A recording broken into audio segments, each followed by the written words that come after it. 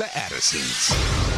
Let me say this, as followers of the Lord Jesus Christ, we've got to be careful and make sure that in everything, man, we are trying to get as close to what the word says as possible. And we got to understand that with that type of wickedness, man, God does not wink at that. There's judgment. Promoting truth, wisdom, and empowerment. And you don't have shades of truth. You have truth or you have error. You have fact or you have fiction. And now we go into the thick of it. Airing the Addisons. On American Family Radio, thank you so much for joining us. I'm Miki. And I'm Will. And Sherry B is over in Studio CC. Excited about the conversation we're going to have today with the Skillet frontman, John Cooper. And I kind of did gain a few cool points with your kids by letting them know that we were actually going to be interviewing John Cooper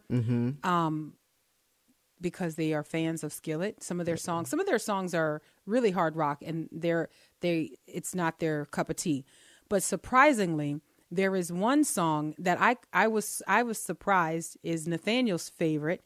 And of course, I don't know the titles of songs. I just know what is repeated, and that becomes a title for me. So this may not be the title, what I'm about to say, but I'll just take a chance. But he has a song, I Feel Like a Monster. Yeah. Okay. That song is like one of Nathaniel's favorites. And I haven't decided yet if Nathaniel really understands the message of the song or if it's just the way that the song is sung, right? Mm-hmm. I think, it's kind of, I think it's more of that. Yeah. People who listen to Skillet, you know exactly what I'm talking about. But anyway, our kids, well, I say our kids only to protect the guilty, asked me to mention her during this interview. And I said, how? And she said, I don't know, just find some way to just mention me. I don't understand.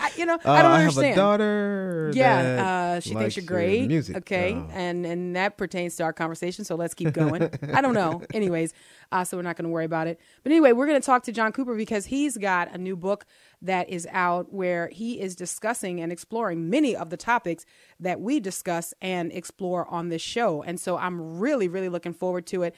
Had the opportunity to kind of listen to some of his podcasts to see, kind of do a temperature check and see. I thought that we're all on the same page, and it seems that, yeah, we are on the same page. Anyway, the book is Awake and Alive to Truth, Finding Truth in the Chaos of a Relativistic World. So anyway, when John joins us, we are going to have that conversation. Before we get into that, though, let me remind our listeners, and this is so important, man, what about that conversation yesterday with Hannah Bolvey? Oh, man, yeah. It was right up her alley and ours. And ours too, right?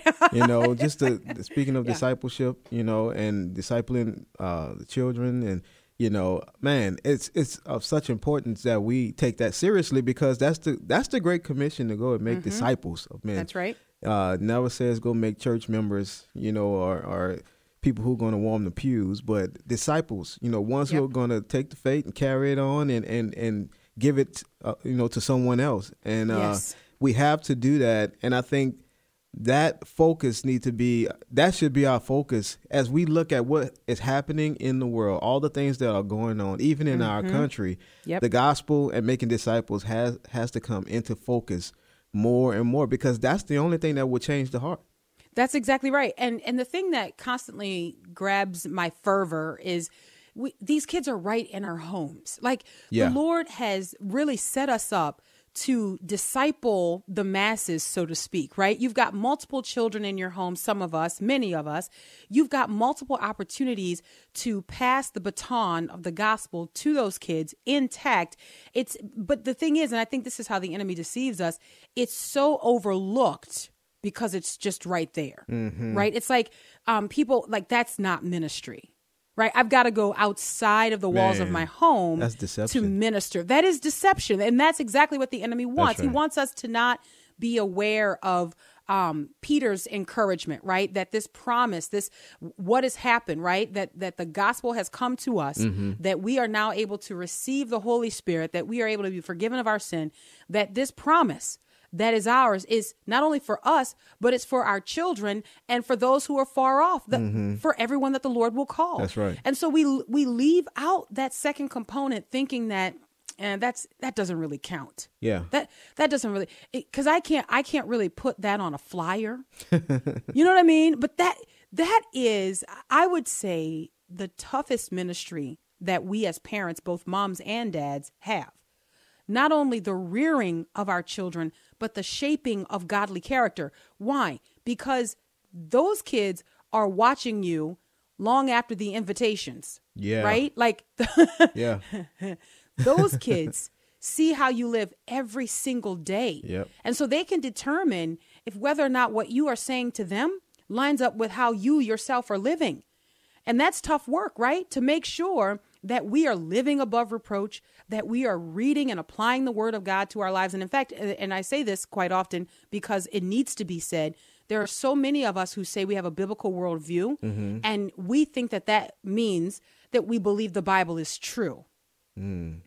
Well, but it's a little bit more than that. Yeah. I mean, that's a great starting point. Yeah. But having a biblical worldview means that you live according to the convictions that are present in the Bible. That means that you apply that to your life. Right. That you are actually living that out.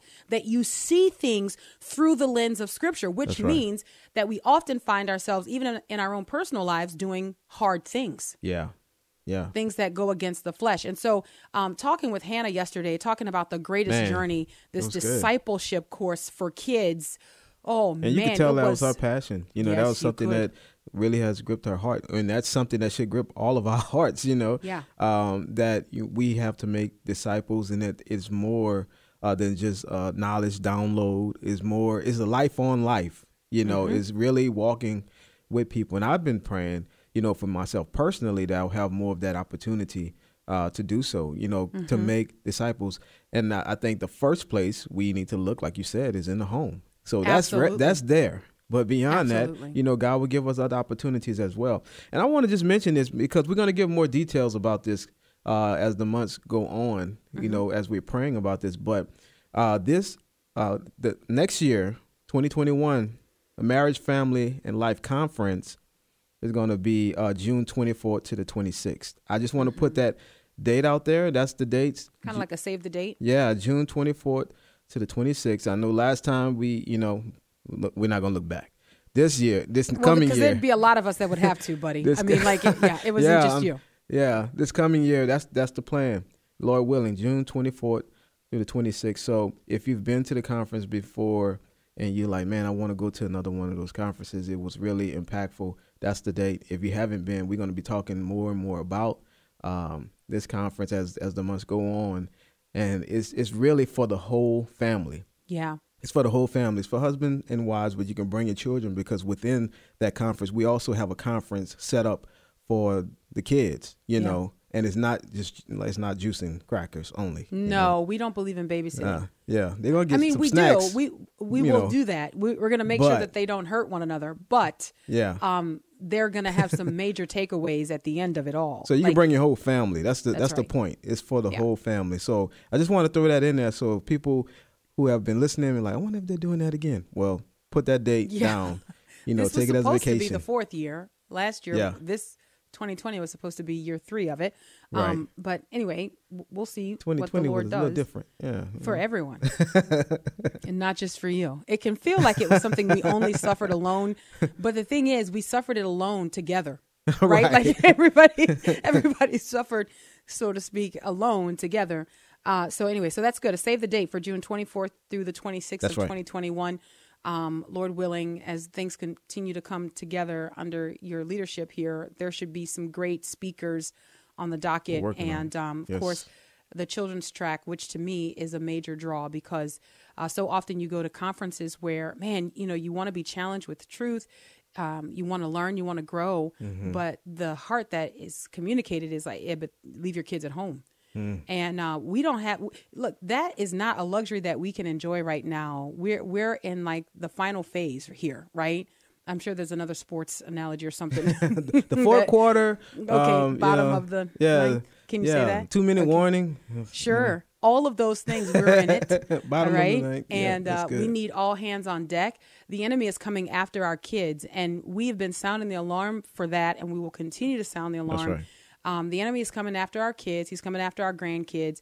And too many of us are just kind of asleep at the wheel. Like we just think that another one. Well, no, I just thought of something when you said that, the enemy's coming after our kids.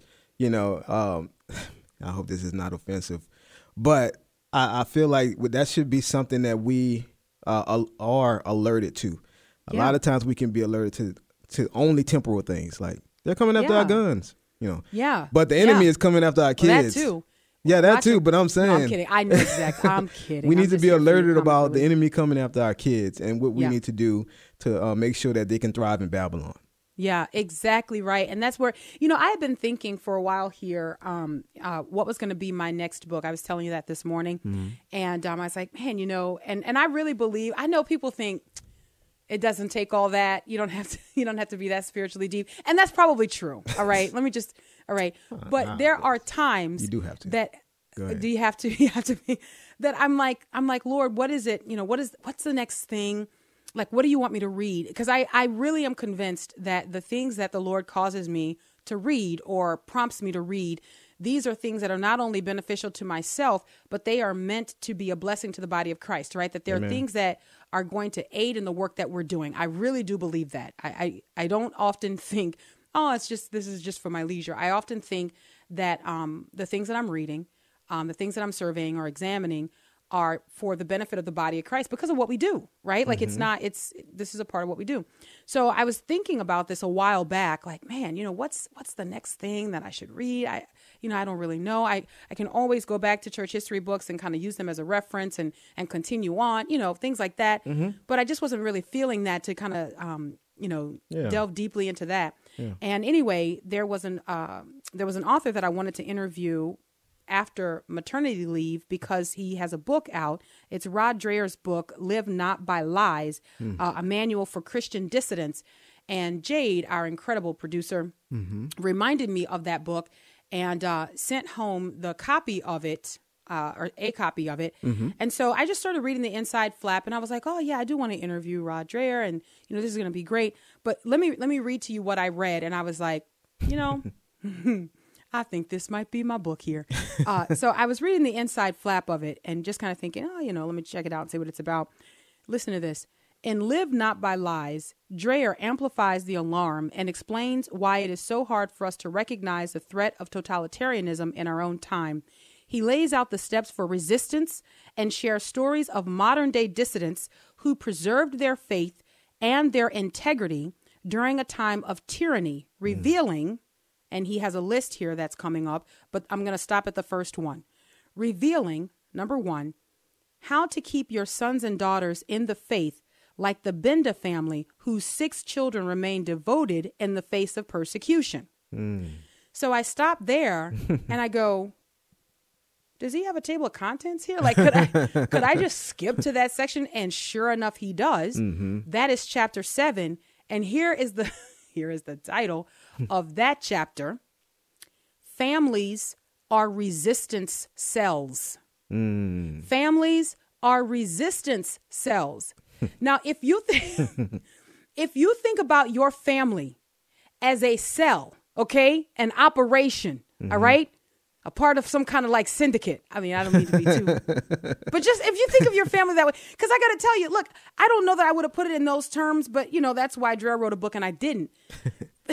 If I were to put it in terms, I would say that's kind of how I see us operating with our families. Yeah. That we are trying to preserve our family in the midst of great darkness so that they are able to resist what's going on in the culture. We often say we want to make them impervious. We want to make them culture proof. So how do we do that if we just send them out there spinning off into the culture to enjoy, to love, and for that culture to become a part of them? Well, we can't accomplish it if we do it that way. What we've got to do is recognize, as Dreher says in his book, families are resistance cells. Yeah. We are the small operations that protect the integrity of the gospel. We raise our kids to live in such a way that they are able to resist. This is powerful. Amen. All right, Aaron the Addisons, American Family Radio. We'll grab the break and we'll be right back.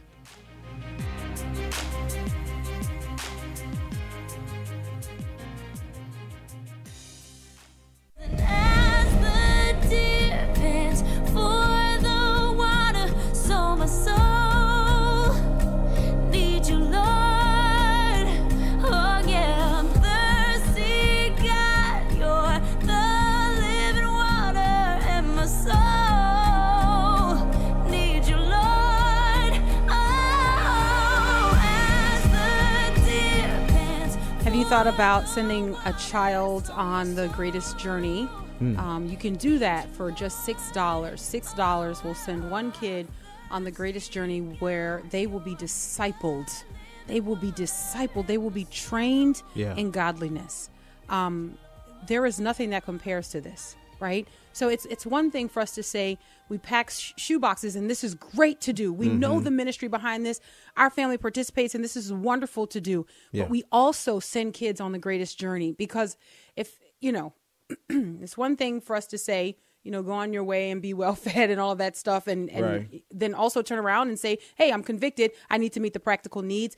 But also there are deep spiritual needs that have to be met. Amen. And discipleship is critical. You cannot ignore that. One of the things that comes to mind, well, first, let me finish this thought, not to be all over the place here.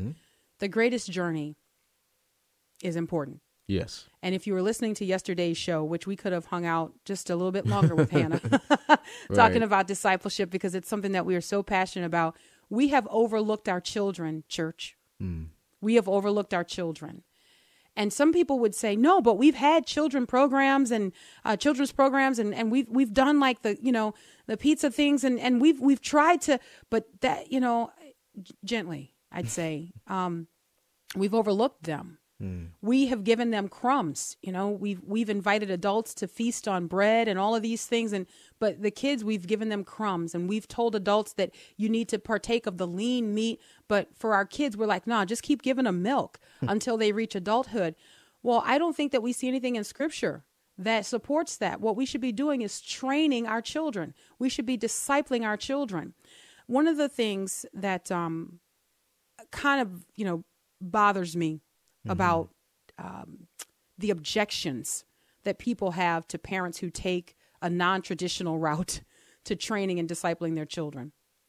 They say, you're trying to keep your kids in a bubble. Right. They say, well, you're just trying to... No, actually, that's not what we're trying to do at all. I'm going to make that point, but first let me do this. Well, you got to help me. Hey. The greatest journey. There are two ways for you to give. You can give online, afr.net. afr.net, just $6 sends one kid somewhere in the world on the greatest journey. And that is worth it. It's just $6. You can also call 877-616-2396, 877-616-2396. Not trying to tell anybody how to parent, but just to offer by way of some suggestions. Maybe this is something that you would discuss with your kids and say, hey, what should we do? How many kids should we send on this journey? Just talk to them about the importance of discipleship and what this program does, and then see how their hearts are set ablaze, how they are encouraged and want other kids to be discipled as well. Just a thought. But getting back to my original point here, because we talk about discipleship and we talk about the importance of that. And I want to paint a picture here. When we are sort of, developing our little resistance cells in our families, all right, when we are training our kids, when we are, by the will of God and by the grace of God, making our kids impervious to the culture, we are culture-proofing our kids. We're not doing that to take them out of the world. You have to understand that what we are trying to do is make them ready for the world that they already live in. And that's a huge difference. There are some parents, let me just say this too. There are some parents who have fallen into this this trap where they don't trust God. And so they think if I can just keep my kids, under my wing here, right, then no evil will befall them. Nothing bad will ever happen to them. And that's what I'm trying to do. I'm just trying to keep them. I'm trying to protect them. I'm trying to keep them safe. I don't want them to see anything. I don't want them to do anything. And I understand that feeling, right? I understand that strong temptation. But what we are actually tasked with doing is something that's a little bit more labor intensive than that. We're not just keeping them holed up in our house. Right. What we're supposed to be doing is readying them for battle, readying them for action, teaching them how to stand against the demands of the culture, because the culture does make demands of us, does it not? Oh, yeah. I mean, the culture, the culture does make demands. In fact, one of the things that I'm reminded of is Jesus's prayer for the apostles, and then also his prayers for you and me. Yeah. Right? Because it doesn't just stop at them. It's for those who are going to come after them, who are going to believe because of their testimony. So that's me. And that's you. There are listeners who have, in fact, believed because of the testimony of the apostles. But one of the things that Jesus says, or as he prays, this is in John chapter 17, verse 14.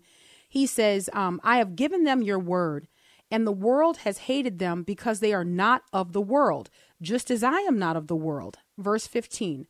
I do not ask that you take them out of the world, but that you keep them from the evil one. I'm going to read that verse again. I do not ask that you take them out of the world, but that you keep them from the evil one. Now, why do I point that out? I point that out because as parents, we're not trying to take our kids out of the world. No, we just want them to be prepared to stand against the evil one. As we ask the Lord to keep them, we also want to prepare them for their role, that they can stand against wickedness. So when you're training your kids, when you're at home with your kids, you're not just, teaching them to hunker down or spanking their hand every time they have questions about the world. Right. Right? Because sometimes that's frightening. Like when your kids have questions about the world. Why do you have that question? That's our response, right? That's usually Oh, no. It's kind of like, that's our reflex. It's like, wait, what? Psh, no, don't even ask about that. Why do you care about that? How do you know who that is? Like that's. Right. That's look, I'm convicted. That's my, how do you know who that is? I'm like, how do you know who that is? Right. And, but what does God want us to do? God wants us to ready them to stand against the culture. That's the direction that the culture is going in is antithetical to the gospel. This is kind of surprising for us because in the United States of America, we have enjoyed thoroughly, wrung it out, Christian heritage. All right. We have enjoyed that. It was good to be a Christian.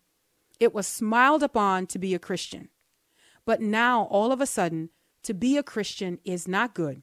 Acts 17. To be a Christian makes you hateful. I'm sorry, say that again. Acts 17. Is that Acts right? 17 is a different culture that's right. It's a different culture that we live in. And by the way, that reference is to Gospel Reset, a book authored by Ken Ham, where he says that too many of us are living like we're in an Acts 2 culture where everyone understood what Peter said when he stood up and preached, right? Everybody understood who Peter was talking about when he said God. Everybody said amen. Their response was, okay, what must we do to be saved, right? And so Peter was able to very freely and easily say, repent. That is not the culture that Paul went to. Right? Paul went to the heathens where they were like, let us just appease all the gods. And so let us even also have this altar, this unknown God here in the event that we make him mad. We don't know who he is, but if he's mad, let's also have an altar for him. Right? And so it's in this context that Paul is preaching the gospel where he's got to first establish who God is. Yeah. You don't know him. So let me make him known to you. And then he goes back to the beginning, right? That this is the one God who made from one man every nation of people to dwell upon the face of the earth. And this is the culture and the context that our kids are growing up in. And it's very, very different from our Acts 2 1980s, 1970s culture. Yeah. Some people are on 1960s, 1950s, they're like, just depending on, That's wherever. Yeah. Can I tell you a thought that I had the other day here? Let's hear it. All right. So I was thinking about some of the problems that we have in rearing and discipling our kids. And I figured it all out. In one thought, I came to this final, just all of it right here. Oh man, we want to hear this. This is it. Turn your radios right up. Miki has I'm figured just it kidding. out. I wish this was all of it. No, it's not. But this is one thought that led to a series of thoughts. Each generation of parents, I think, and because I found myself having similar thoughts, each generation of parents is trying to parent from their generation that they grew up in. So they're parenting their kids based on how they grew up, right? We're saying, well, you know, I can't believe, for example, and you'll get what I mean when I say this. We're saying things like, I can't believe you didn't rewind the VCR tape.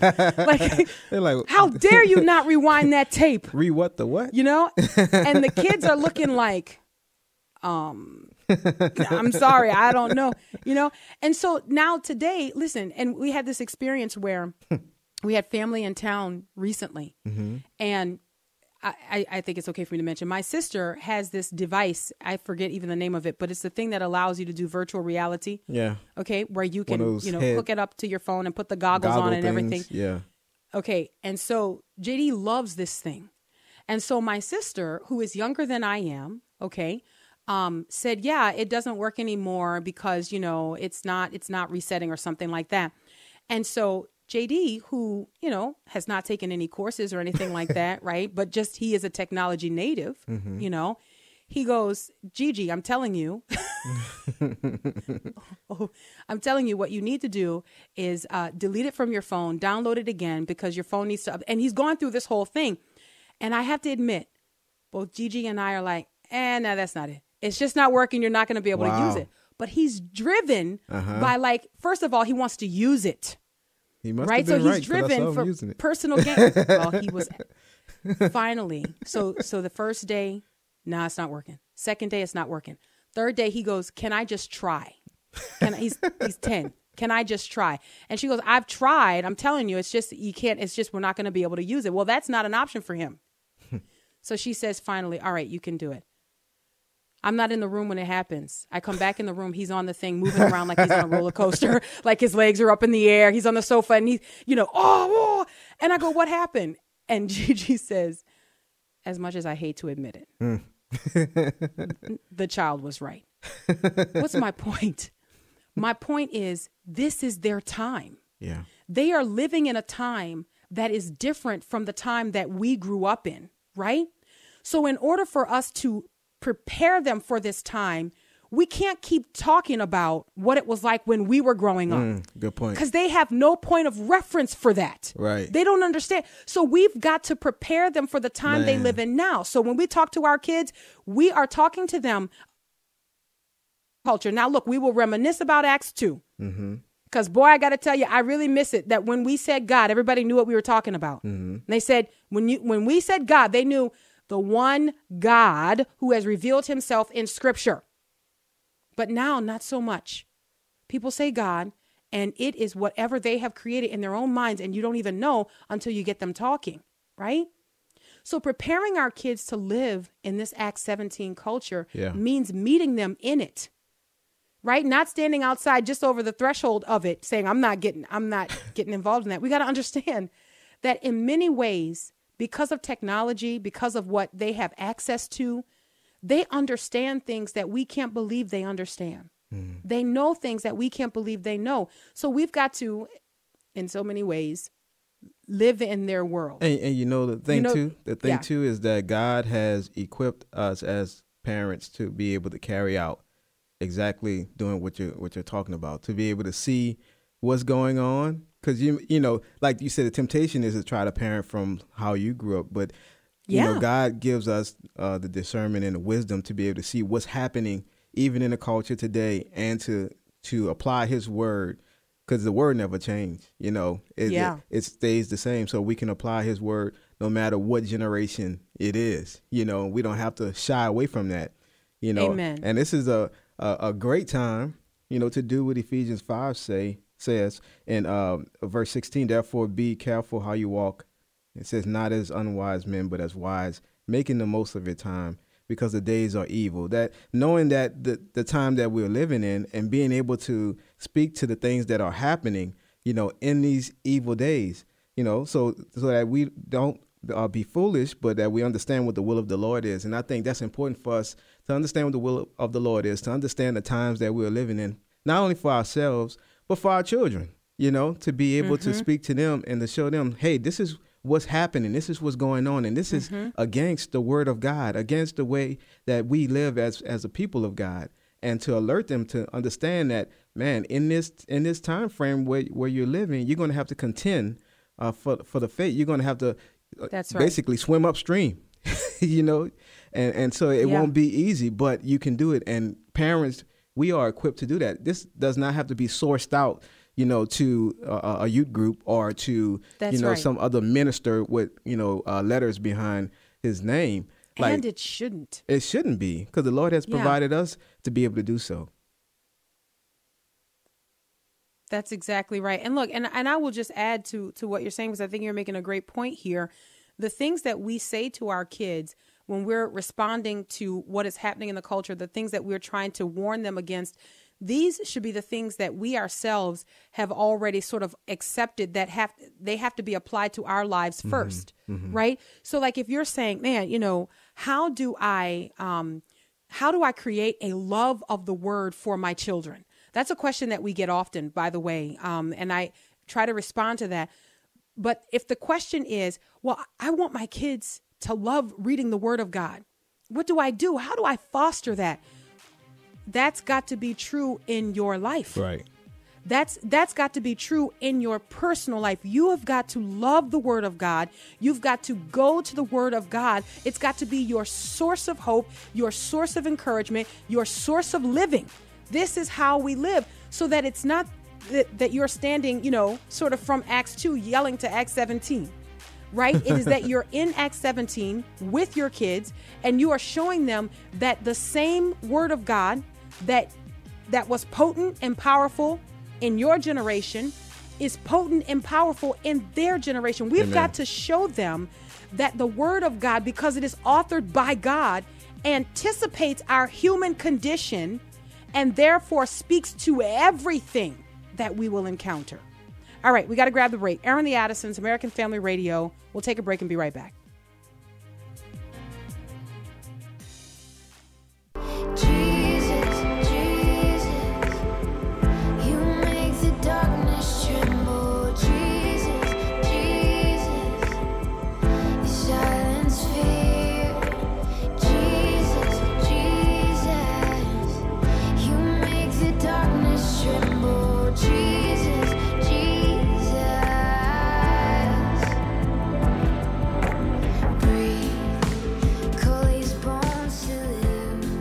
Welcome back to Aaron the Addisons on American Family Radio. I'm Miki. And I'm Will, and that's Mosaic MSC with Trimble.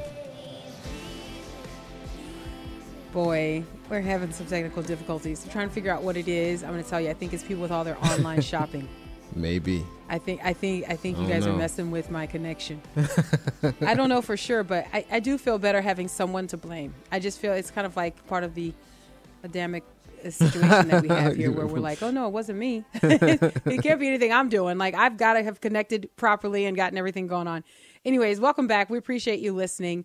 Sherry B is over in Studio CC. If we don't get John Cooper on, well, several things. One, how embarrassing, because I told our kids. There's hope. I see. Now there may be Sherry some people listening. Doing something. So I mean, hey, is she talking to somebody? Yeah, I don't know who it is. Because look, our listeners are like, no, how embarrassing! You told us, and I'm like, no. I can handle you guys. Right. It's the kids that I have to handle. That look of, because I said we were media friends, and they're like, whoa, that's so cool. And so now I got to go back and say that, John stood us up. That's so bad. Like that, I can't handle. I can handle you guys saying, hey, we'll get them back at a later date. You guys are far more gracious. You guys are all Acts 2. Right. But they are Acts 17. They don't. Oh. That's funny. They don't want to hear my apologies, okay? They don't care. They don't care what I'm talking about. Let me read this to you here, and then a little bit from John's response to, do you guys remember last year we had so many Christians who were like walking away from the faith, who were just like, you know, this worship leader has decided he doesn't believe the truth of Scripture. Yeah. This one, you know, it's come out, he has had an affair and has justified it with, oh, I don't believe the truth claims of Scripture. I don't believe that we adequately address sin. I don't believe that, you know, and all of these things. And they took this very like virtuous position that I've been living a lie and I want all of the world to know I'm living a lie, starting this new journey. Well, I was alerted to this Facebook post by one of our colleagues here, actually Stacy Fowler, who is a huge Skillet fan. She was like, did you guys see John Cooper's Facebook post? And I remember being like, no, I don't think I did. And she goes, okay, I'm sending you a link. You need to check it out. This is something that I think is going to resonate with you guys. But he just kind of went in, and it was from this Facebook post that he kind of got on everybody's radar as sort of like a commentator. Everybody knows John Cooper as a rocker. They know him as the lead singer of Skillet, if in fact you do know him as the lead singer of Skillet. But this kind of changed the way people started talking about John Cooper. And from that time, he just didn't even let up off the gas. He just continued. He started doing a podcast where he's talking about issues, talking about what's going on.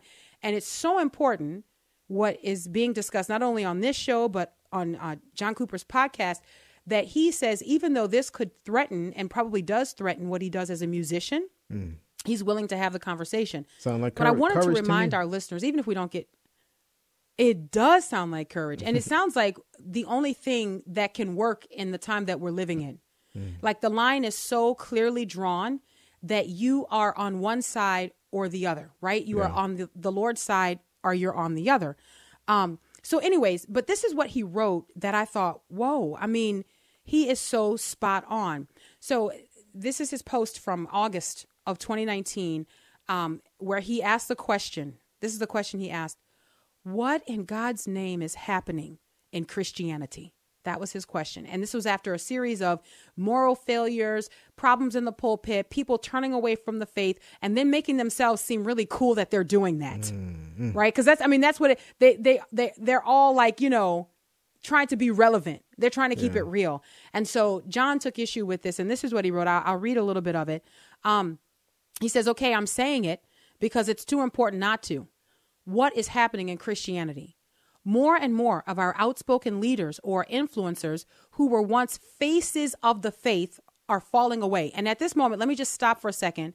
And all of our listeners should be thinking and kind of surveying, oh my goodness, yes, that's true. Yeah. Remembering one after the other, even if they were not overtly coming out and saying, hey, I'm leaving Christianity, what they did do was come out with some newfangled, quote unquote, truth, right? Where it's like, this is what I believe. And then they put a my on it. This is my truth. And we're all supposed to celebrate them and laud them as being, you know, crusaders in the current cultural climate because they have the courage to tell their truth, right? Their truth. Okay. So anyways, he says at the same time, they are being very vocal and bold about it. Shockingly, they still want to influence others as they announce that they are leaving the faith. Man. So they're leaving Christianity, so to speak, right? But still trying to get people's attention around it. Right. Like, you know, like the thing is, if you've made the decision to walk away from the truth, and Christians all know this, right? Like we know that the gospel is the truth. Christianity is not just our tradition. It's not just our faith, right?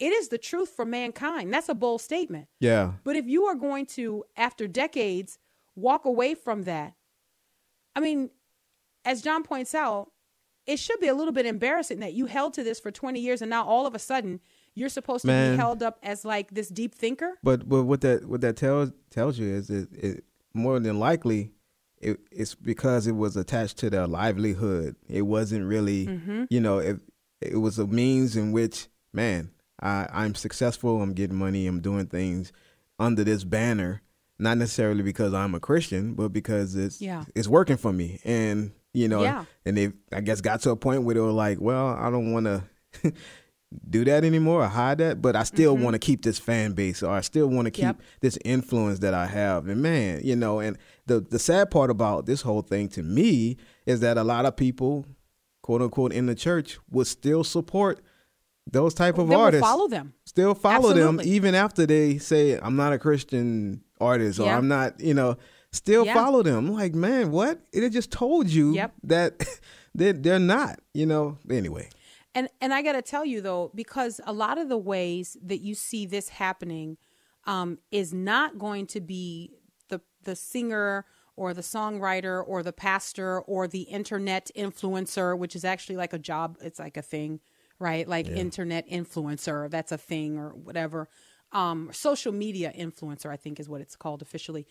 But like a lot of times you're not going to find that person who we once knew to be Christian, like just publicly disavowing Christianity or walking away. Like you're not going to see that in many cases. In some cases you will, and we saw a lot of it in 2019. But what you will mostly see is them sort of associating themselves with a climate or a temperature that is like, that's not how we began with Christ. You know what I mean? Like that's not the gospel that's been handed down to us. So what you have to do is you have to be discerning, right? And you have to listen to what people are saying. Now, one of the things that John Cooper said last year when he wrote about this was that the reason we see this is because there's a departure from truth. What do you say to that? Like, what are your thoughts about it? Would you say that would be like the reason? Yes. And a departure of truth and believing lies. Like, I think, that goes hand in hand. I think there's been a walking away from the straight edge, because if you can do things that are compromising and like, I can still be this and do this and, or man, that means that you have not really regarded the word of God as what it is. And because that's our boundary, that's what keeps us, the word of God, and so when you're able to stretch beyond that, I would say that you have like laid down truth and you've accepted deception. Yeah. And I think, can I say too, I think that in addition to this right observation that when we have people departing from the truth and communicating in subtle ways their new allegiance, I think it's subtle through and through. And I want to get your thoughts on this because I think it's more than just saying, well, I want to nix that scripture, saying I just don't want to apply that scripture.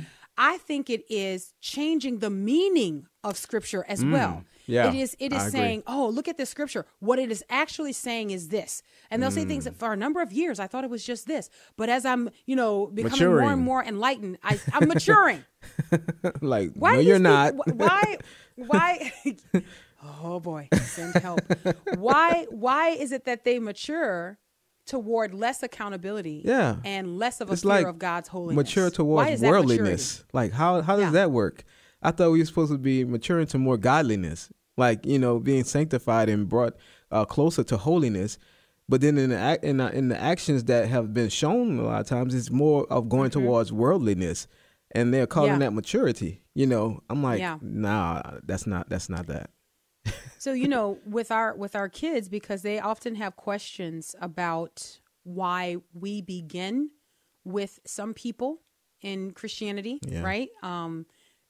Speaking specifically of music, because that's what John is really kind of dealing with in this post. He's talking about the fact that we have allowed singers and in some cases rappers to teach us theology or to teach us who God is, right? And his position is that we shouldn't have done that. We should have never done that, right? Like we should have never allowed for people who have influence to take over the position that the word of God stands in, right? The word of God is the truth, right? Well, and if these people depart from truth, then we have to, as the scriptures say, we have to mark them. But we love celebrity.